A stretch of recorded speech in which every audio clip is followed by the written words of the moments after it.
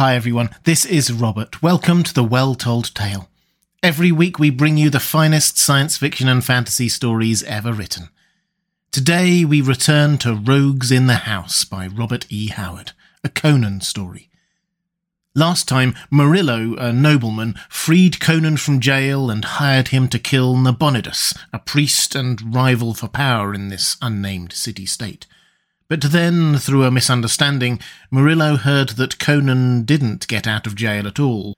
So he headed off to assassinate Nabonidus himself, rather unsuccessfully, it has to be said. We rejoin the story as Murillo gains consciousness. It's time to pull up a chair, relax, and enjoy the second and final part of Rogues in the House by Robert E. Howard. Chapter 3. It was a reverberating clang of metal that roused Murillo. He groaned and struggled dazedly to a sitting position. About him all was silence and darkness. And for an instant he was sickened with the fear that he was blind. Then he remembered what had gone before, and his flesh crawled. By the sense of touch, he found that he was lying on a floor of evenly joined stone slabs. Further groping discovered a wall of the same material. He rose and leaned against it, trying in vain to orient himself. That he was in some sort of a prison seemed certain, but where and how long he was unable to guess. He remembered dimly a clashing noise, and wondered if it had been the iron door of his dungeon closing on him, or if it betokened the entrance of an executioner. At this thought he shuddered profoundly, and began to feel his way along the wall. Momentarily he expected to encounter the limits of his prison, but after a while he came to the conclusion that he was travelling down a corridor. He kept to the wall, fearful of pits or other traps, and was presently aware of something near him in the blackness. He could see nothing, but either his ears had caught a stealthy sound or some subconscious sense warned him. He stopped short, his hair standing on end as surely as he lived. He felt the presence of some living creature crouching in the darkness in front of him.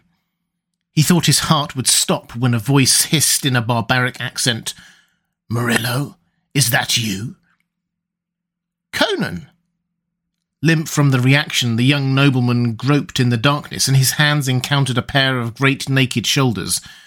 "A good thing I recognized you," grunted the barbarian. "I was about to stick you like a fattened pig." "Where are we, in Mitra's name?" "In the pits under the Red Priest's house, but why?" "What is the time?" "Not long after midnight." Murillo shook his head, trying to assemble his scattered wits. "What are you doing here?" demanded the Cimmerian. "I came to kill Nabonidus. I heard they had changed the guard at your prison." "They did," growled Conan. "I broke the new jailer's head and walked out. I would have been here hours agone, but I had some personal business to attend to. Well, shall we hunt for Nabonidus?" Murillo shuddered. "Conan, we are in the house of the Arch-Fiend. I came seeking a human enemy. I found a hairy devil out of hell." Conan grunted uncertainly. Fearless as a wounded tiger as far as human foes were concerned, he had all the superstitious dreads of the primitive. "I gained access to the house," whispered Murillo, as if the darkness were full of listening ears. "In the outer gardens I found Nabonidus's dog mauled to death. Within the house I came upon Joka, the servant. His neck had been broken. Then I saw Nabonidus himself seated in his chair, clad in his accustomed garb.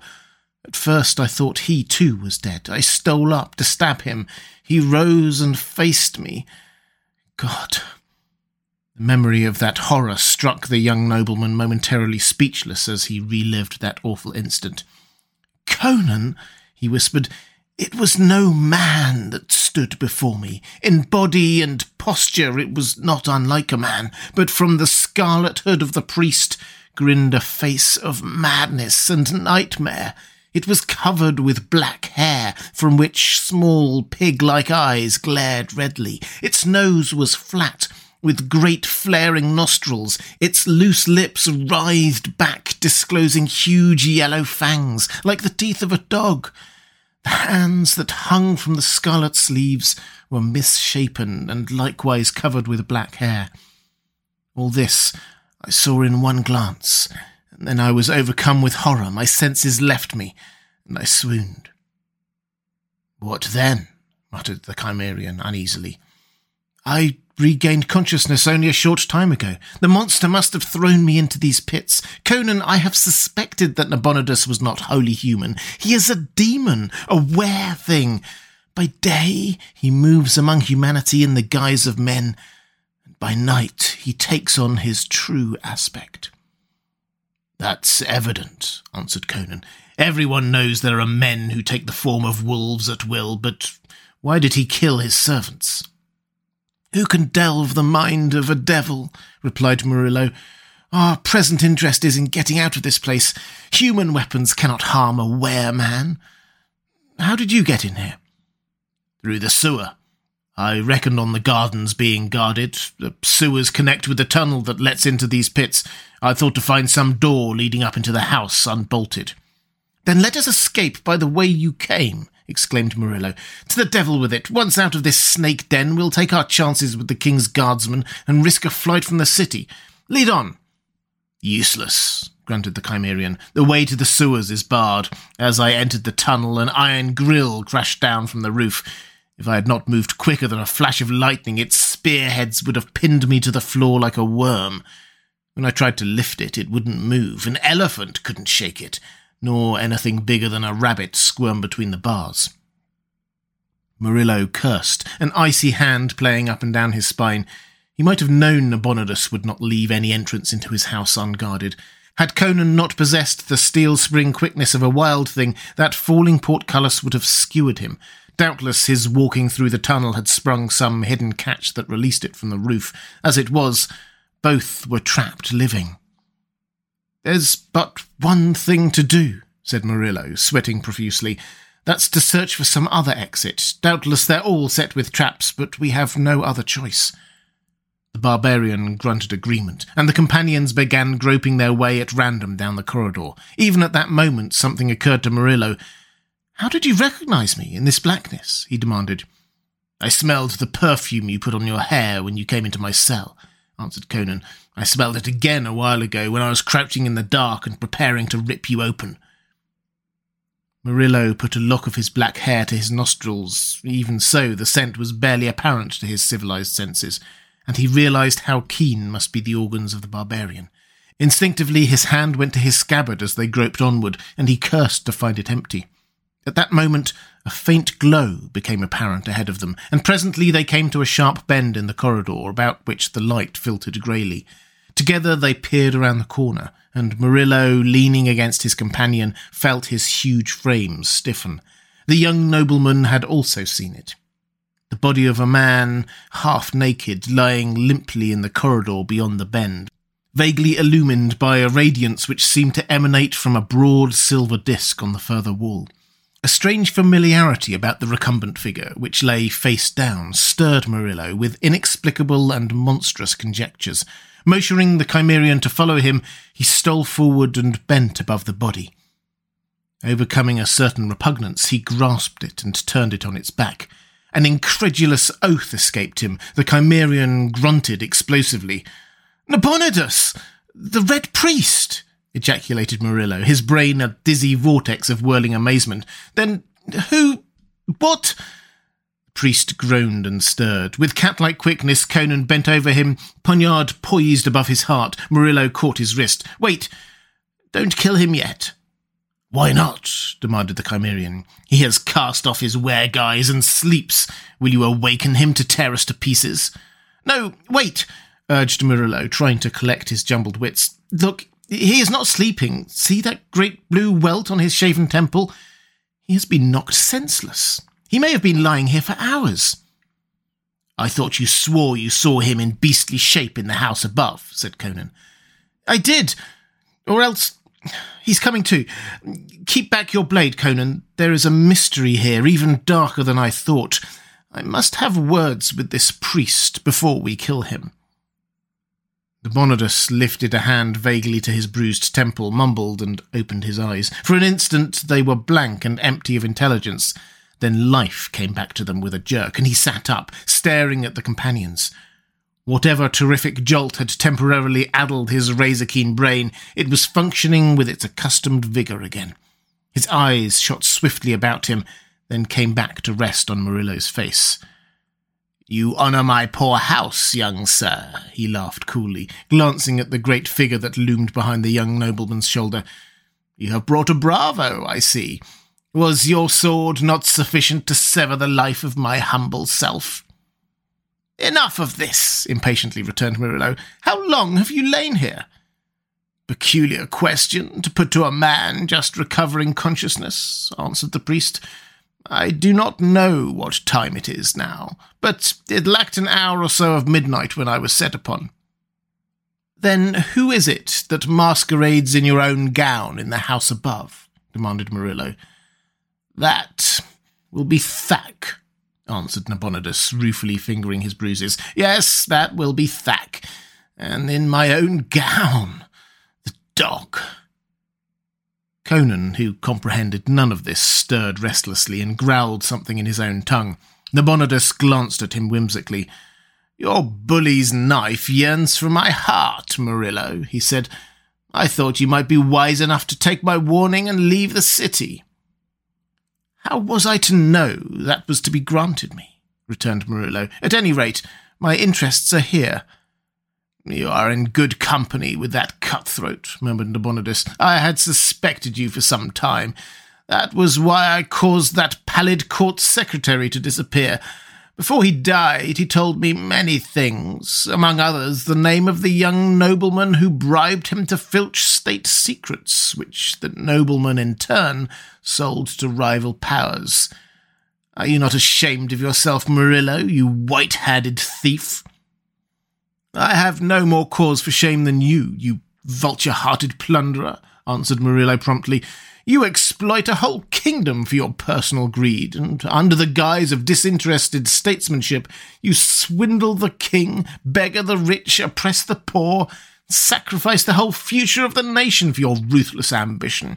You are no more than a fat hog with his snout in the trough. You are a greater thief than I am. This Cimmerian is the only honest man of the three of us because he steals and murders openly." "Well, then, we are all rogues together," agreed Nabonidus equably.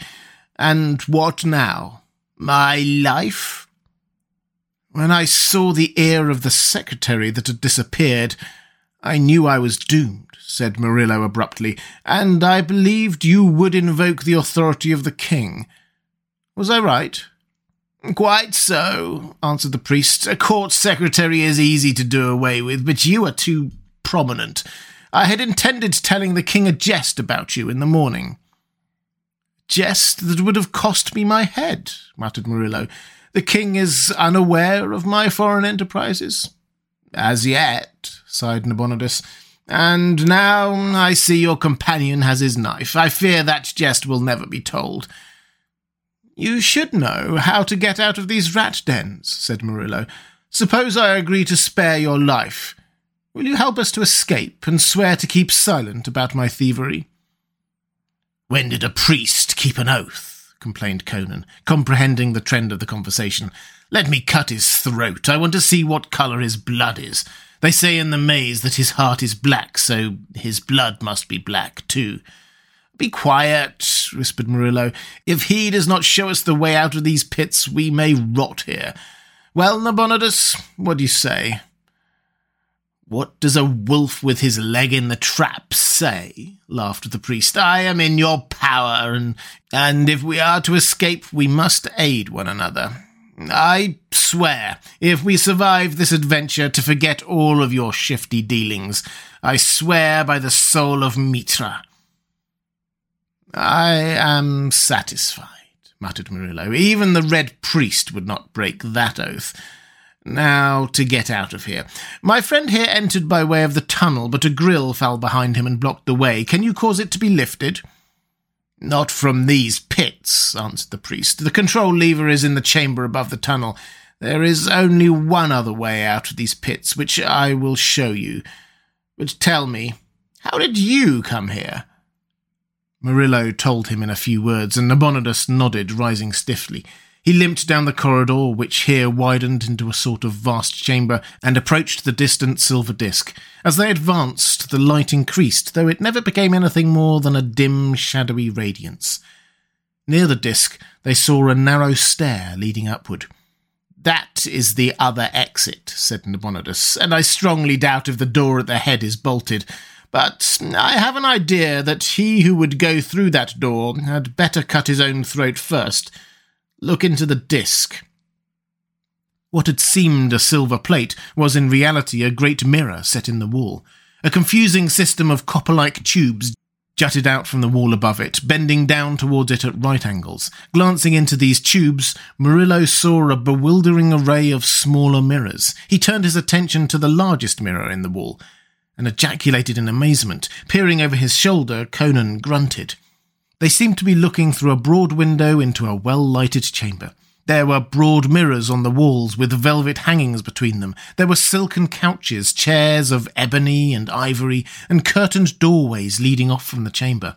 And before one doorway, which was not curtained, sat a bulky black object that contrasted grotesquely with the richness of the chamber. Murillo felt his blood freeze again as he looked at the horror which seemed to be staring directly into his eyes. Involuntarily he recoiled from the mirror, while Conan thrust his head truculently forward till his jaws almost touched the surface, growling some threat or defiance in his own barbaric tongue. "In Mitra's name, Nabonidus," gasped Murillo, shaken. "What is it?" "That is Thak," answered the priest, caressing his temple. "Some would call him an ape, but he is almost as different from a real ape as he is different from a real man. His people dwell far to the east, in the mountains that fringe the eastern frontiers of Zamora. There are not many of them, but if they are not exterminated, I believe they will become human beings in perhaps 100,000 years. They are in the formative stage. They are neither apes, as their remote ancestors were, nor men, as their remote descendants may be. They dwell in the high crags of well-nigh inaccessible mountains, knowing nothing of fire or the making of shelter or garments or the use of weapons. Yet they have a language of a sort, consisting mainly of grunts and clicks. I took Thak when he was a cub, and he learned what I taught him much more swiftly and thoroughly than any true animal could have done. He was at once bodyguard and servant. But I forgot that being partly a man, he could not be submerged into mere shadow of myself like a true animal. Apparently his semi-brain retained impressions of hate, resentment, and some sort of bestial ambition of its own. At any rate, he struck when I least expected it. Last night he appeared to go suddenly mad. His actions had all the appearance of bestial insanity, yet I know they must have been the result of long and careful planning. I heard a sound of fighting in the garden, and going to investigate, for I believed it was yourself being dragged down by my watchdog, I saw Thak emerge from the shrubbery dripping with blood. Before I was aware of his intention, he sprang at me with an awful scream and struck me senseless. I remember no more, but can only surmise that, following some whim of his semi-human brain, he stripped me of my gown and cast me still living into the pits, for what reason only the gods can guess. He must have killed the dog when he came from the garden, and after he struck me down, he evidently killed Joka, as you saw the man lying dead in the house. Joka would have come to my aid, even against Thak, who he always hated. Murillo stared in the mirror at the creature which sat with such monstrous patience before the closed door. He shuddered at the sight of the great black hands, thickly grown with hair that was almost fur-like. The body was thick, broad, and stooped. The unnaturally wide shoulders had burst the scarlet gown, and on these shoulders Murillo noted the same thick growth of black hair. The face peering from the scarlet hood was utterly bestial, and yet Murillo realized that Nabonidus spoke truth when he said that Thak was not wholly a beast.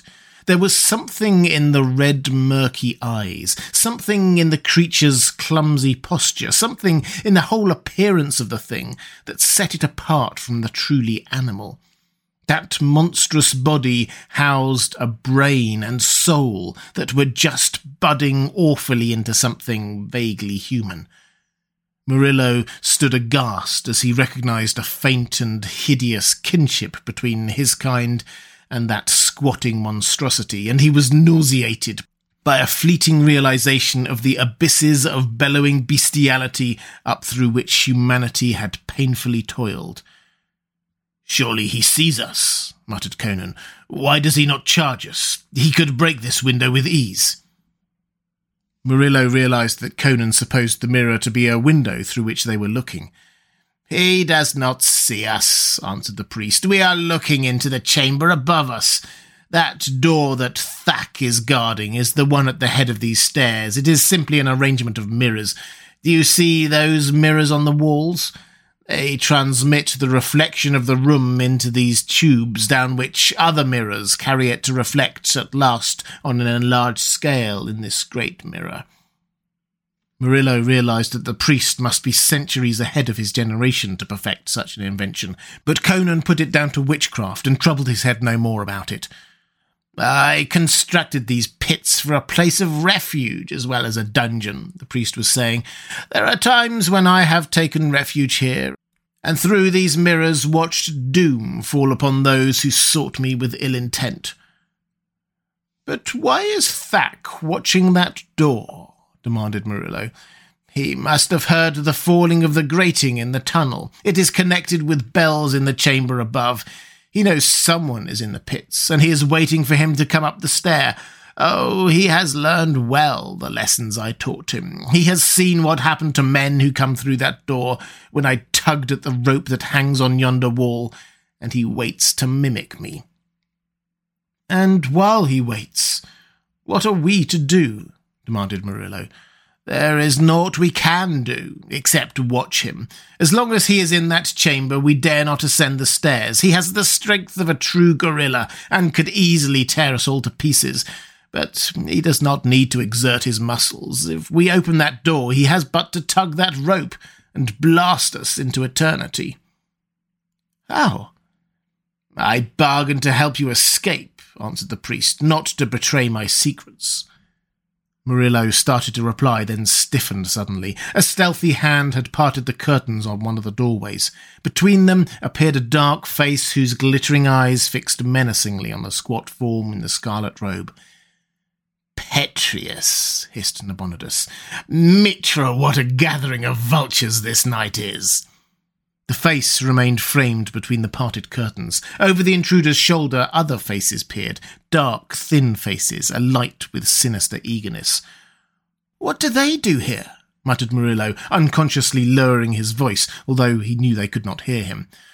"Why, what would Petrius and his ardent young nationalists be doing in the house of the Red Priest?" laughed Nabonidus. "Look how eagerly they glare at the figure they think is their arch-enemy. They have fallen into your error. It should be amusing to watch their expressions when they are disillusioned." Murillo did not reply. The whole affair had a distinctly unreal atmosphere. He felt as if he were watching the play of puppets, or as a disembodied ghost himself, impersonally viewing the actions of the living, his presence unseen and unsuspected.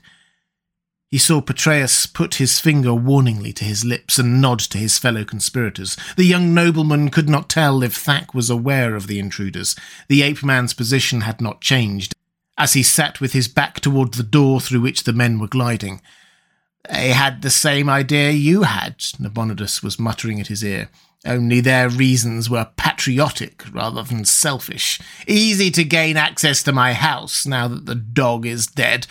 Oh, what a chance to rid myself of their menace once and for all. If I were sitting where Thack sits, a leap to the wall, a tug on that rope." Petreius had placed one foot lightly over the threshold of the chamber. His fellows were at his heels, their daggers glinting dully. Suddenly, Thack rose and wheeled toward them. The unexpected horror of his appearance, where they had thought to behold the hated but familiar countenance of Nabonidus, wrought havoc with their nerves, as the same spectacle had wrought upon Murillo. With a shock, Petreius recoiled, carrying his companions backward with him. They stumbled and floundered over each other. and in that instant Thack, covering the distance in one prodigious, grotesque leap, caught and jerked powerfully at a thick velvet rope which hung near the doorway. Instantly the curtains whipped back on either side, leaving the door clear, and down across it something flashed with a peculiar silvery blur. "He remembered!" Nabonidus was exulting. "The beast is half a man." He had seen the doom performed, and he remembered. "Watch now! Watch! Watch!" Murillo saw that it was a panel of heavy glass that had fallen across the doorway. Through it he saw the pallid faces of the conspirators. Petreus, throwing out his hands as if to ward off a charge from Thack, encountered the transparent barrier, and from his gestures said something to his companions. Now that the curtains were drawn back, the men in the pits could see all that took place in the chamber that contained the nationalists. Completely unnerved, these ran across the chamber toward the door by which they had apparently entered, only to halt suddenly, as if stopped by an invisible wall. "The jerk of the rope sealed that chamber," laughed Nabonidus. "It is simple. The glass panels work in grooves in the doorways. Jerking the rope trips the spring that holds them. They slide down and lock in place, and can only be worked from outside. The glass is unbreakable. A man with a mallet could not shatter it. The trapped men were in a hysteria of fright. They ran wildly from one door to another, beating vainly at the crystal walls, shaking their fists wildly at the implacable black shape which squatted outside.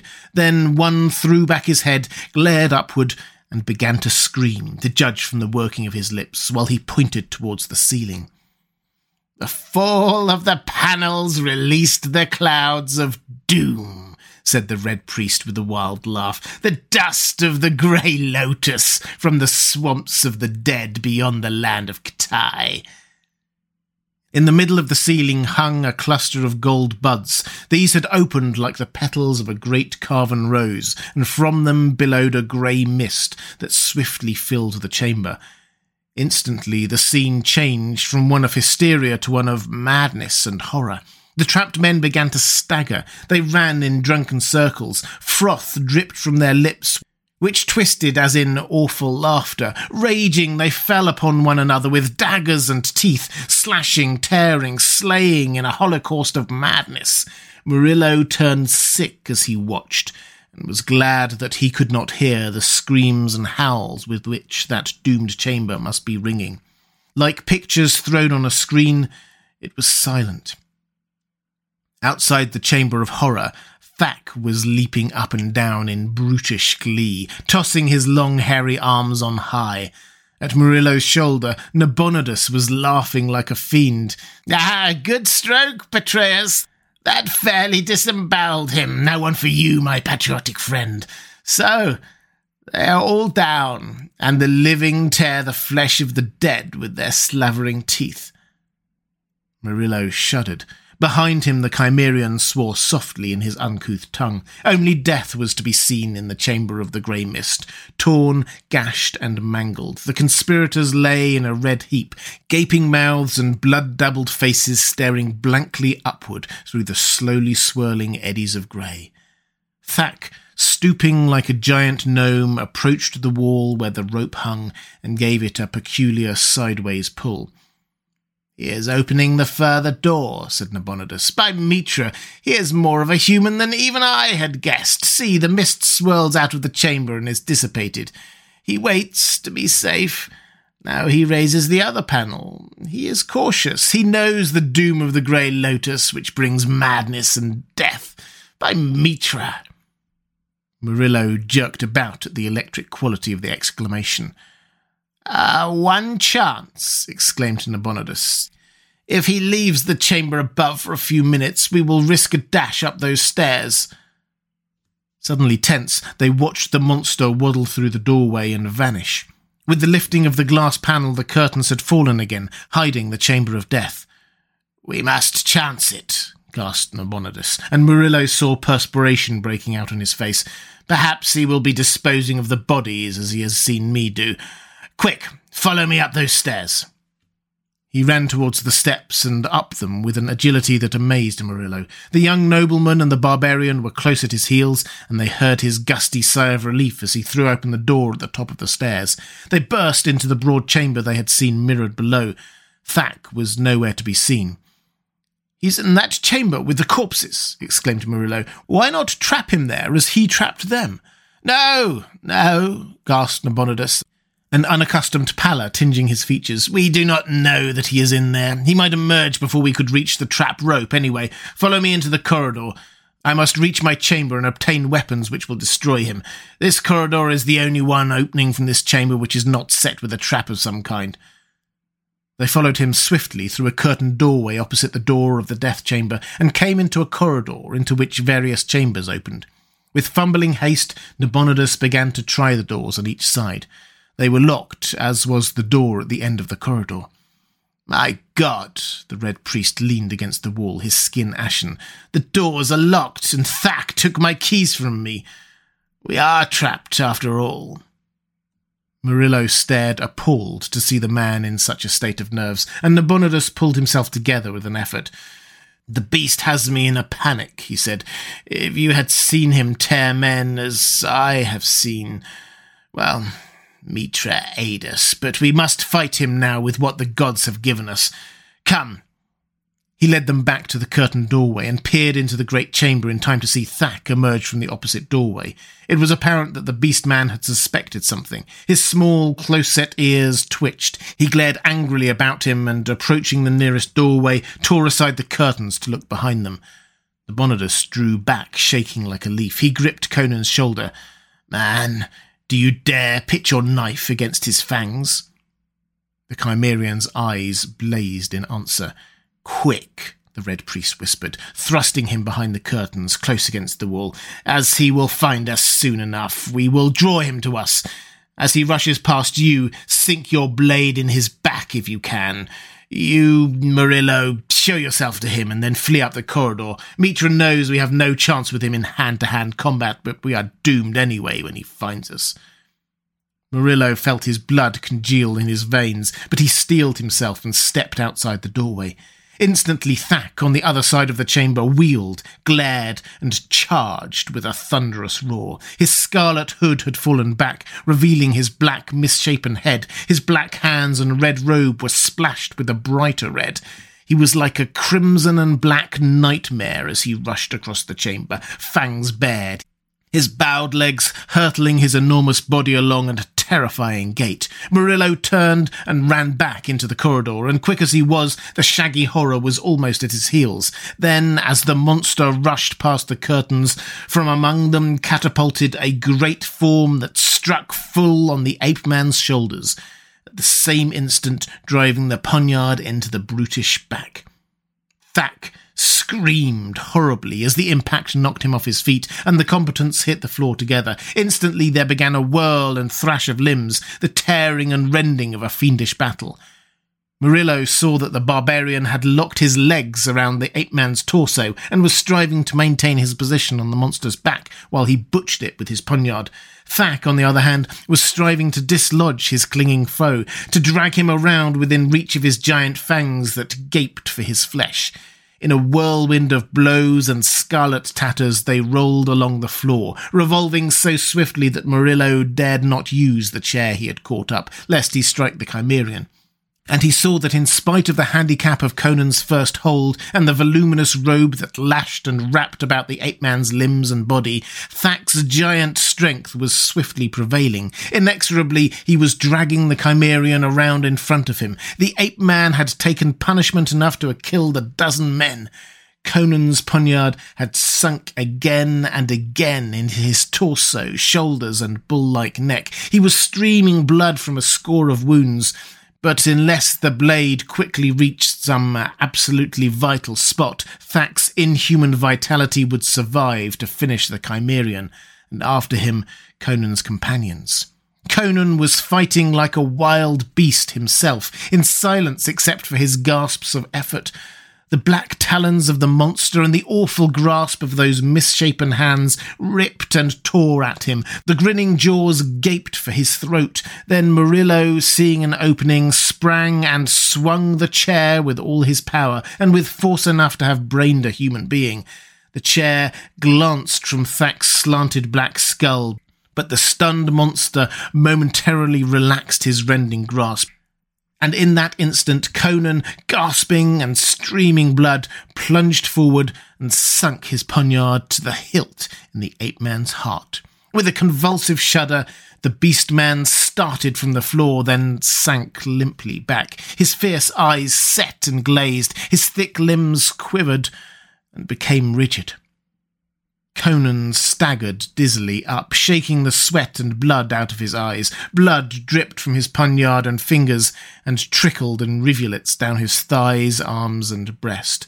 Murillo caught at him to support him, but the barbarian shook him off impatiently. "When I cannot stand alone, it will be time to die," he mumbled through mashed lips. "But I'd like a flagon of wine." Nabonidus was staring down at the still figure as if he could not believe his own eyes. Black, hairy, abhorrent the monster lay, grotesque in the tatters of the scarlet robe, yet more human than beast, even so, and possessed somehow of a vague and terrible pathos. Even the Cimmerian sensed this, for he panted, "I have slain a man tonight, not a beast. I will count him among the chiefs whose souls I've sent into the dark, and my women will sing of him." Nabonidus stooped and picked up a bunch of keys on a golden chain. They had fallen from the ape-man's girdle during the battle. Motioning his companions to follow him, he led them to a chamber, unlocked the door, and led the way inside. It was illumined like the others. The Red Priest took a vessel of wine from a table and filled crystal beakers. As his companions drank thirstily, he murmured, "What a night! It is nearly dawn now. What of you, my friends?" "I'll dress Conan's hurts if you will fetch me bandages and the like," said Murillo, and Nabonidus nodded and moved towards the door that led into the corridor. Something about his bowed head caused Murillo to watch him sharply. At the door, the Red Priest wheeled suddenly. His face had undergone a transformation. His eyes gleamed with his old fire. His lips laughed soundlessly. "Rogues together," his voice rang with its accustomed mockery, "but not fools together. You are the fool, Murillo." "What do you mean?" The young nobleman started forward. "Back!" Nabonidus's voice cracked like a whip. "Another step and I will blast you." Murillo's blood turned cold as he saw the Red Priest's hand grasp a thick velvet rope which hung among the curtains just outside the door. "What treachery is this?" cried Murillo. "You swore—" "I swore I would not tell the king a jest concerning you. I did not swear not to take matters into my own hands if I could. Do you think I would pass up such an opportunity? Under ordinary circumstances I would not dare to kill you myself without sanction of the king, but now none will ever know. You will go into the acid vats along with Thak and the nationalist fools, and none will be the wiser. What a night this has been for me! If I have lost some valuable servants, I have nevertheless rid myself of various dangerous enemies. Stand back! I am over the threshold, and you cannot possibly reach me before I tug this cord and send you to hell. Not the Grey Lotus this time, but something just as effective. Nearly every chamber in my house is a trap. And so, Murillo, fool that you are—" Too quickly for the sight to follow, Conan caught up a stool and hurled it. Nabonidus instinctively threw up his arm with a cry, but not in time. The missile crunched against his head, and the Red Priest swayed and fell face down in a slowly widening pool of dark crimson. "His blood was red, after all," grunted Conan. Murillo raked his sweat-plastered hair with a shaky hand as he leaned against the table, weak from the reaction of relief. "It is dawn," he said. "Let us get out of here before we fall afoul of some other doom. If we can climb the outer wall without being seen, we shall not be connected with this night's work. Let the police write their own explanation." He glanced at the body of the Red Priest where it lay etched in crimson and shrugged his shoulders. "He was the fool after all. Had he not paused to taunt us, he could have trapped us easily." "Well," said the Cimmerian tranquilly. "He's travelled a road all rogues must walk at last. I'd like to loot the house, but I suppose we'd best go." As they emerged from the dimness of the dawn-whitened garden, Murillo said, "The Red Priest has gone into the dark, so my road is clear in the city, and I have nothing to fear. But what of you? There is still the matter of that priest in the maze, and—" "I'm tired of this city anyway," grinned the Cimmerian. "You mentioned a horse waiting at the rat's den. I'm curious to see how fast that horse can carry me to another kingdom. There's many a highway I want to travel before I walk the road Nabonidus walked this night."